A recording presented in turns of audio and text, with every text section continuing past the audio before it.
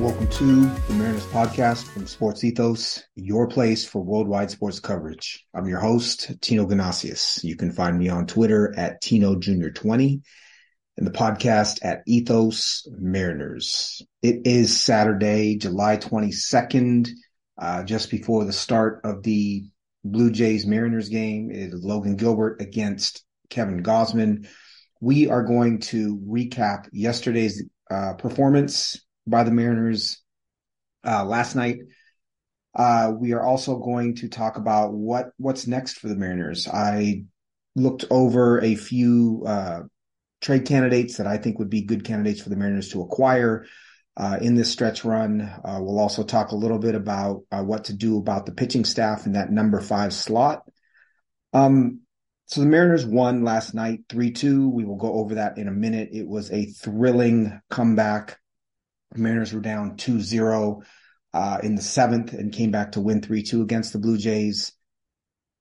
Mariners are now 49-48, 8.5 games out of the lead in the American League West behind the Texas Rangers, 4.5 games out of the wild card.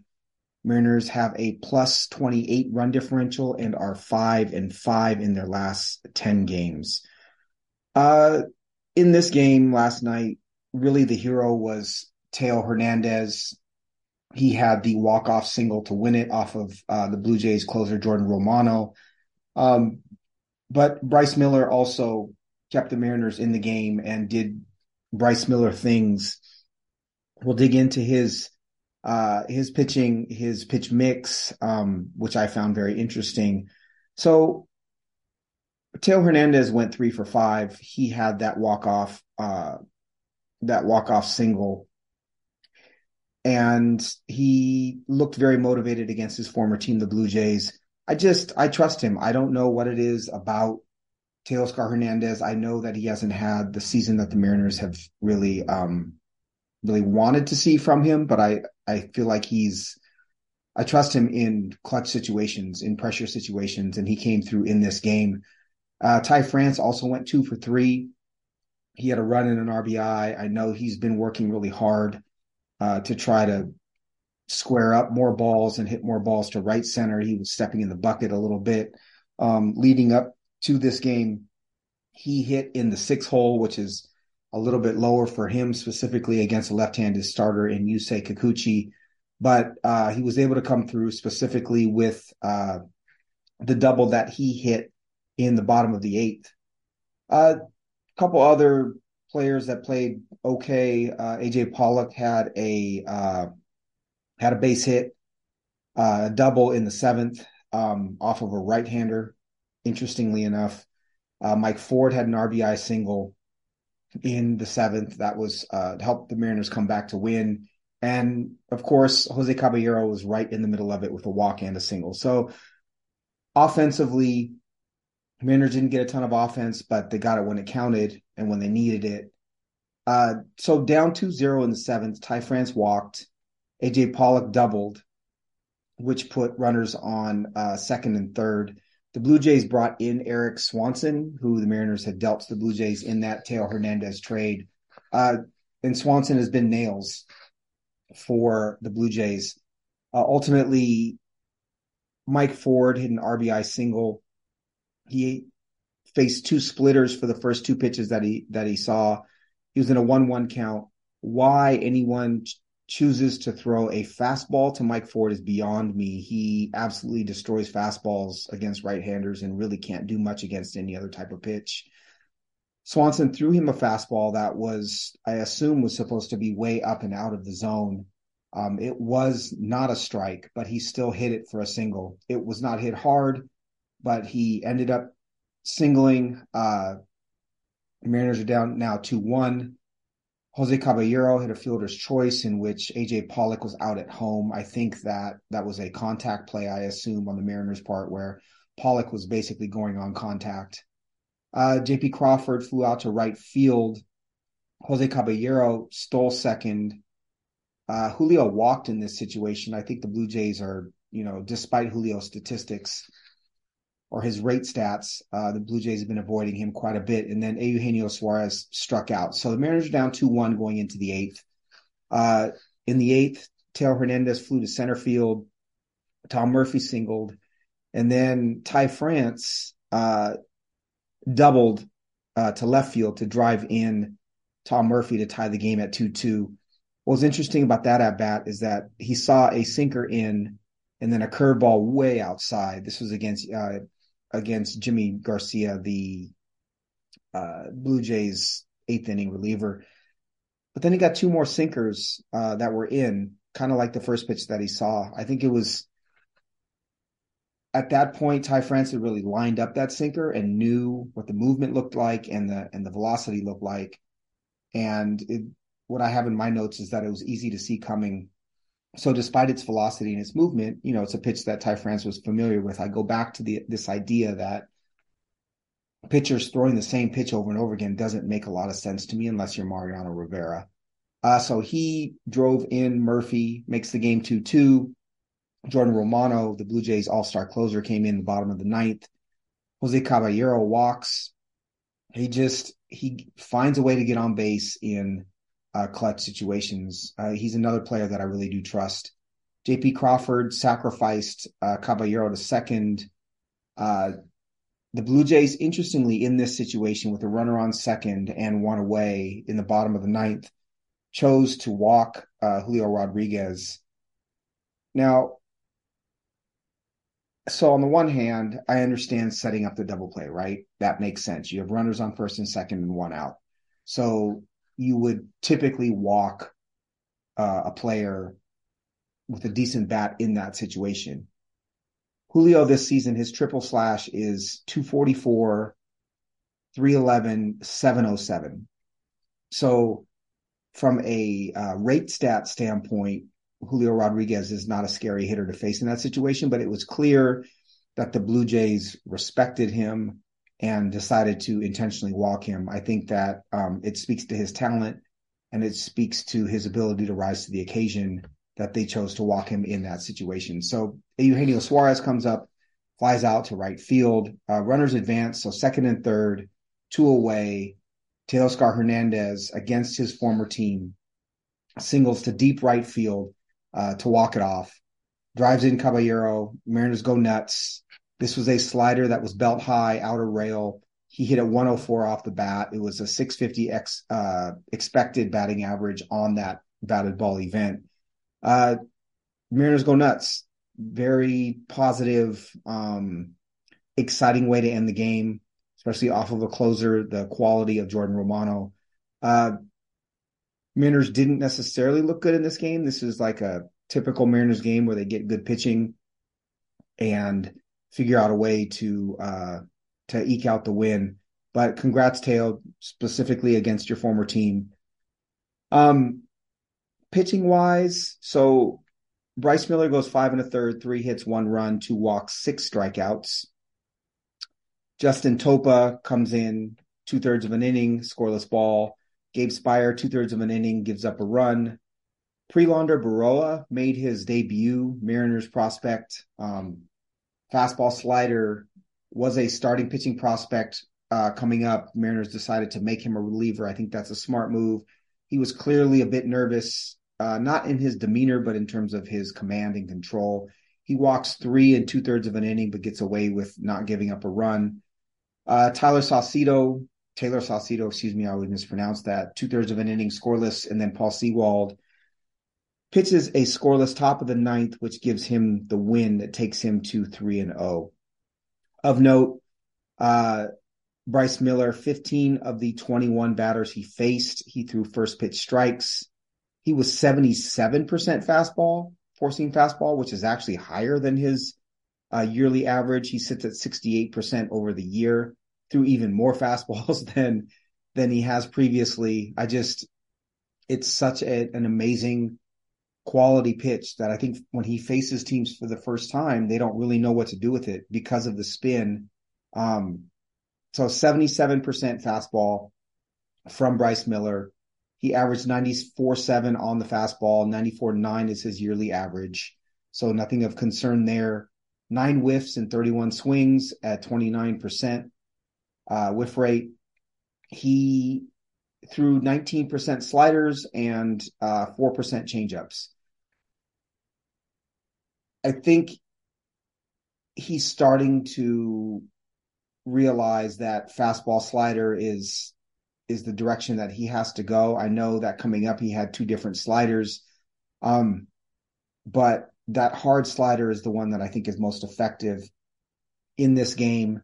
He threw that slider at 86.6 miles an hour. An 87 mile an hour slider is hard, and it's an effective pitch.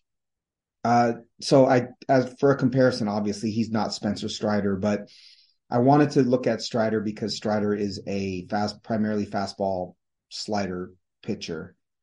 He throws 97.2. That's his average fastball this season for Strider. Obviously, that's harder than the 94.9 yearly average from Miller, but Miller throws it with more spin and almost 250 RPMs more spin than Spencer Strider does. So different shape of a pitch, less velocity, better shape. And then Strider's slider is he throws 33% of the time at 85.7 miles an hour. Bryce Miller's slider this year's average 86.4. So harder slider, also more spin to the slider. He's averaging about 30 more RPMs than Strider's slider. So from a spin rate standpoint, Miller is either matching or bettering Spencer Strider. Velocity wise, a little harder slider than Strider, and obviously a few ticks less on the fastball. And I'm not calling Bryce Miller a Spencer Strider because Strider is probably the best starting pitcher in the National League. What I am saying is that Strider has found a way to essentially throw fastball, slider, and a handful of changeups to left-handed hitters. And I think that, at least as of right now, looks like the formula for success from Bryce Miller. I found that comparison, again, very interesting. The one run he gave up was a solo home run to Danny Jansen, Blue Jays catcher, in the top of the fifth. This was a 92.7 mile an hour four-seam fastball that was basically middle. And it was a bad pitch. It's the kind of pitch that you would expect a major leaguer to hit out. That was the one pitch that he threw that you could really criticize. Other than that, he was nails. Prelander Berroa, just for reference, since this was his first major league outing, threw 14 sliders and 10 fastballs. The slider, if he can locate it, is freaking dynamite. 86.5 in terms of velocity on that slider. 2,459 RPM average on the slider. For reference, that is about 50 RPMs more than Bryce Miller's slider. Looked to be a very quality pitch. I think that's his best pitch. He did throw 10 fastballs at 96.4 miles an hour average. Spin rate is not quite as good, on that fastball at 2,200, but fastball was looked like he could get it up to 99 miles an hour. I know the Mariners sent him back down. I would expect Berroa to be a big part of the bullpen moving forward. The last, bit of information from this game from me is that I wanted to see what kind of patience Julio Rodriguez showed in his at-bats because they gave him the day off. I think that my criticism of Julio is that he's swinging too early in the count and he's not getting into good hitters counts. He's chasing pitchers' pitches.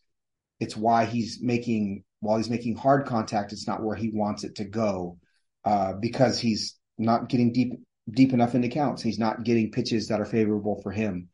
So in the 5 plate appearances, he saw 18 pitches. I see that as a positive. That's 3+ pitches per at bat. That's more than I think you're used to seeing him see before he sat down for that day off.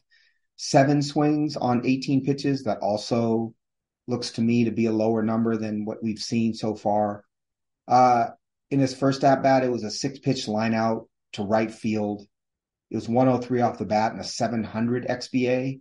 So if you trust expected batting average, 7 out of 10 times that would have been a hit. I consider that a very good at bat from Julio. 6 pitches, a batted ball event that typically turns into a base hit. Next at bat was first pitch he saw was a fastball that was up and in. It was a strike. He grounded out to third base. I would have liked to have seen him take that pitch despite the fact that it was a strike, just to get deeper into the account. Third at bat was a 4-pitch strikeout. He saw a fastball up, curveball low and away, change up low and outside, and then the slider that was from Kikuchi that was basically very hittable pitch, but with 2 strikes, it looked like Julio was really fooled on that pitch. Next at bat was a 7-pitch walk against Eric Swanson. Swanson went slider and then 6 splitters. The location of those pitches was pretty clear that, Julio, he wasn't taking really close pitches for balls, but the fact that he saw 7 pitches is a good sign as well. And then he was intentionally walked in that last at bat, as I spoke of earlier. But I think positive signs from him in that he's hitting the ball hard when he does hit it, and he's seeing more pitches. That's a step in the right direction from Julio Rodriguez. So again, Mariners win 3-2, walk it off. Former Toronto Blue Jay, Teoscar Hernandez has the walk-off single. Really fun game to start off a 3-game series against the Blue Jays. Mariners are now 1 game over 500 and 8.5 games out of the American League West. All right. So what do the Mariners do next? There's 10 days left, I think, before the trade deadline. Obviously, Mariners have to do something. We covered earlier in the week, Jerry Dipoto essentially walking the line of, I'm going to see if we play well in these next 10 days. If we do, we might lean slightly towards the buyer side. If we slump, we might lean slightly towards building for 24. He really did. He was a bit of a mush mouth, but I think that's the right approach. So let's start with pitching.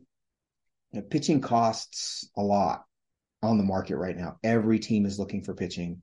The Mariners clearly need to think about the innings that Brian Wu has thrown thus far this season. I don't believe he has more than a couple starts left. We don't have any updates on Marco Gonzalez and his health. I think the solve, honestly, is to bring up Emerson Hancock eventually to take that 5th starter spot. He has thrown 86 innings thus far this season in Double-A. He threw 98 1/3 innings last season. I do think he could add probably another 30 innings or so to that 98 from last season. That would give him another 45 innings left this season. If you make him a 5 and dive type of dude, that's 9 starts. That gets you pretty close to the end of the season. So I would like to see Hancock come up and become that number 5 once Brian Wu is done. I think the Mariners will do that. Hancock is 24 years old, doesn't have a whole lot to prove in Double-A anymore. So look for Hancock to become the number 5 starter for the Mariners unless the Mariners trade a starting pitcher, which I do not expect. Bat-wise, obviously the offense needs some help.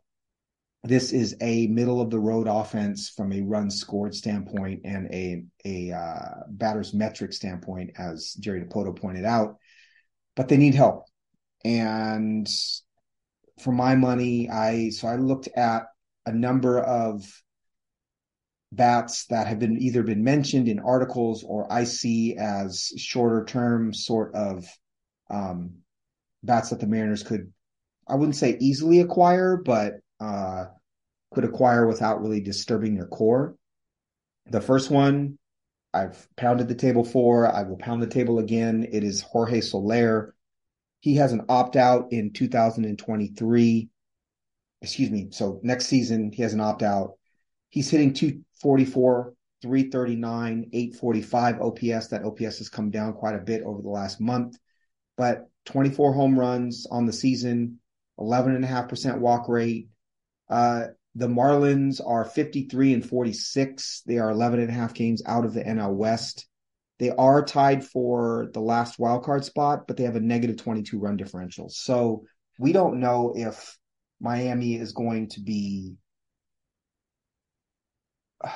what's the word? I guess objective and realistic about where they're at in their development as a team, or if they're going to try to drum up enthusiasm and excitement in their fan base and act like this is a playoff team. The run differential says it is not a playoff team. And being tied for third for the last wild card, I don't know if the Marlins are going to. My money would say they're not going to make the playoffs. If I'm the Marlins, I am trading Jorge Soler for more young players, more controllable young players, and understanding that this is not my year. I don't know what they're thinking. If they are indeed willing to deal Soler, I think he is a perfect fit on the Mariners. He would slot into that outfield mix along with the DH mix. So, against a tough right-hander, you might sit Ty France, play Mike Ford at first, and DH Jorge Soler. Against, left-handed pitching, you would see Soler and Pollock in the lineup together. You would find at-bats for Soler, whether it is in left field or at DH. Obviously, that would push Cade Marlowe. Eventually, Jared Kelenic, when he comes back, he might have a little bit of an issue, but it's a good issue to have. I would love to see the Mariners acquire Soler. I don't think it would take a ton to acquire him, probably a decent minor leaguer. It might hurt a little bit. You might be talking about a Cole Young type. Would you be willing to give up a Cole Young type for a couple months of Jorge Soler? Given the Mariners' depth at that position, Axel Sanchez, Colt Emerson, Felnin Celestin, Michael Arroyo, I think, unless you think Cole Young is truly special, I would be willing to do that. So Jorge Soler is the first one. The second one is Ian Happ, the left fielder for the Chicago Cubs. Switch hitter, 28 years old, 24, 25, and 26. He's owed $61 million over those 3 years. He is currently hitting .243, .368 on base percentage, and a .750 OPS, 8 home runs, 8 steals. So running a 16.1% walk rate and essentially a 25% strikeout rate. No real platoon splits to speak of. I would want him to be slotted in at second base as opposed to left field. He hasn't played second since 21, but is capable. My assumption is the Cubs at 46-51 and 6 games out of the wild card are looking for young players back in exchange for some of these veterans.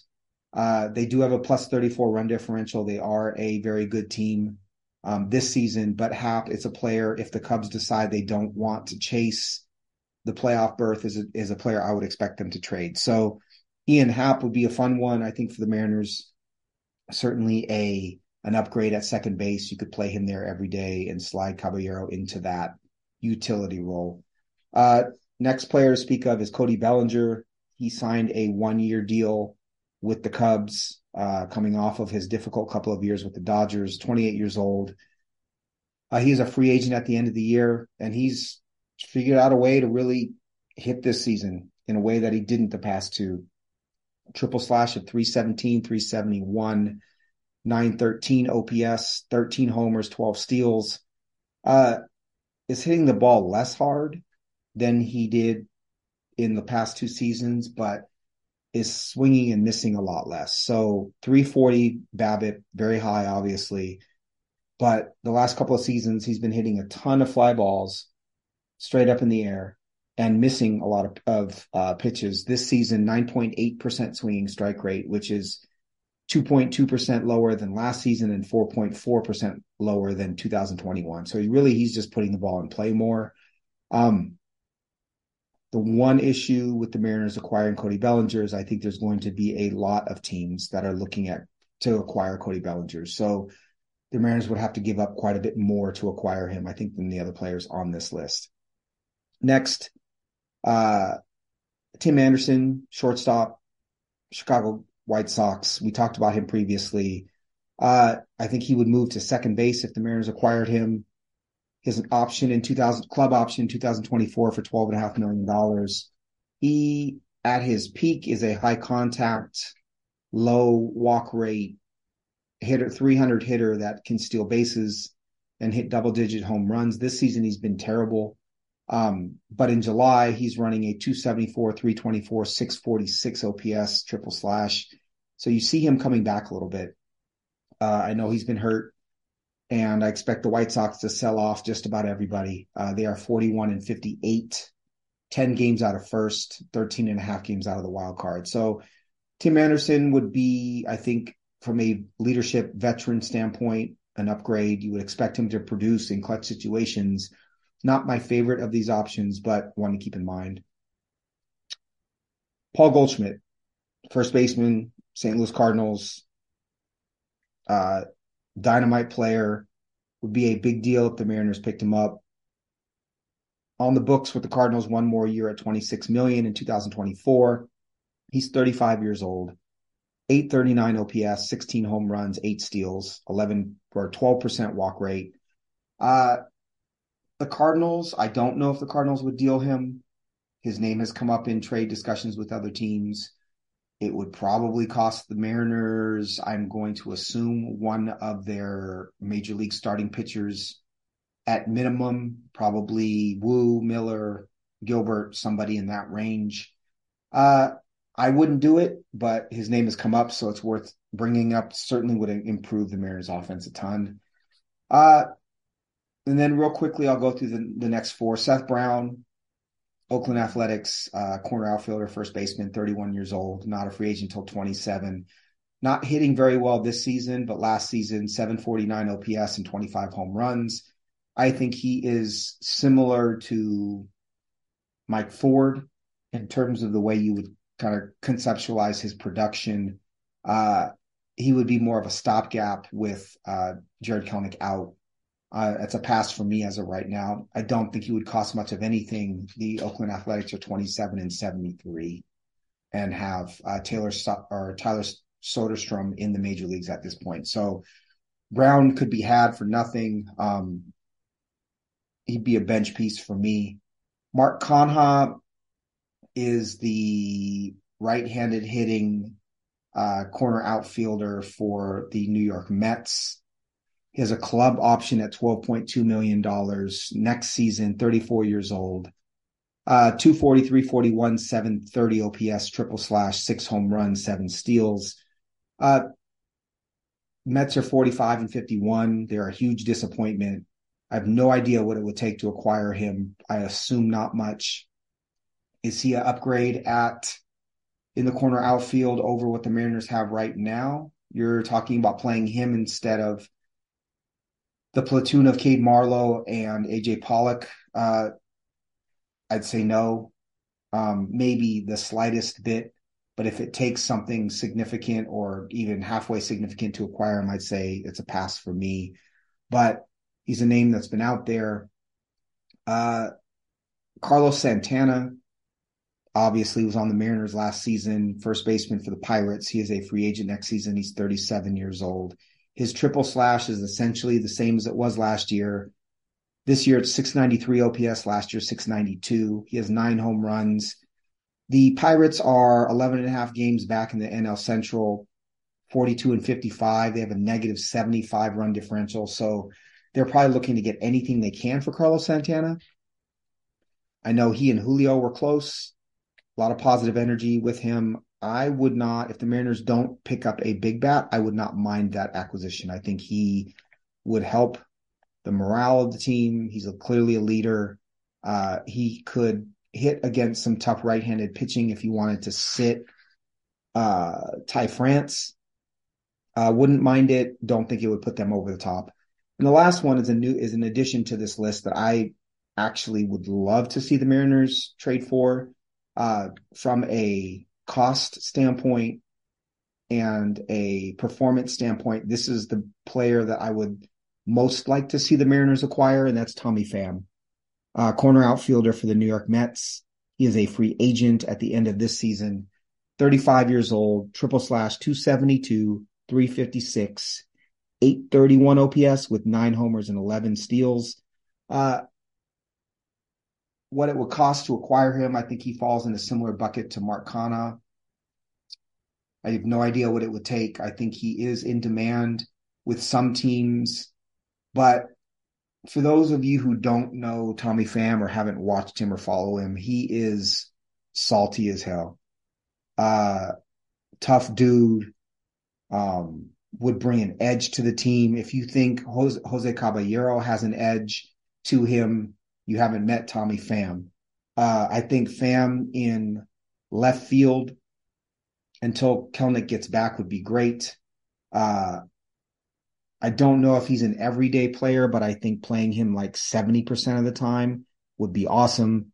You would have to kind of finagle the Mike Ford, Ty France, AJ Pollock if you keep him, Jared Kelenic, Tommy Pham, all of those at-bats would impact one another. But I'd be pumped. I think that's an acquisition that wouldn't or shouldn't cost the Mariners that much. Maybe a lower-level minor leaguer like a Michael Arroyo type, maybe a Michael Morales, the starting pitching prospect, somebody of that ilk. Maybe even like a Jeter Martinez, who's a left-handed 18-year-old starting pitcher deep in the minor leagues for the Mariners, but very talented. Something like that for Tommy Pham would be awesome.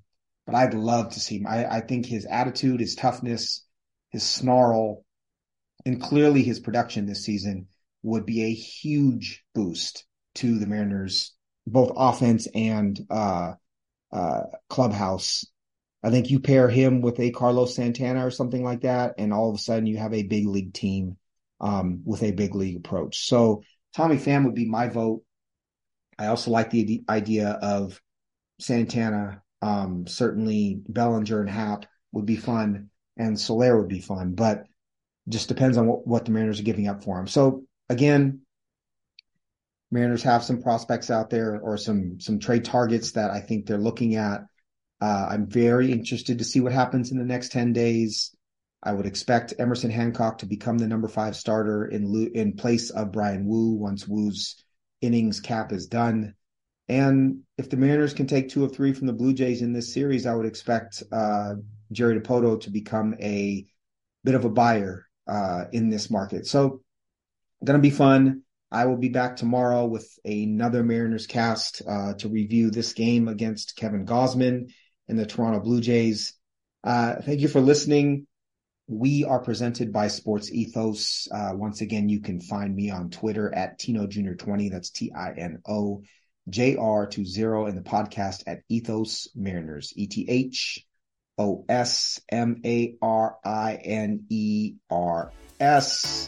I appreciate the listen as always. Take care, y'all. Enjoy your weekend. Eat that barbecue, drink that beer. I will talk to you soon. Peace.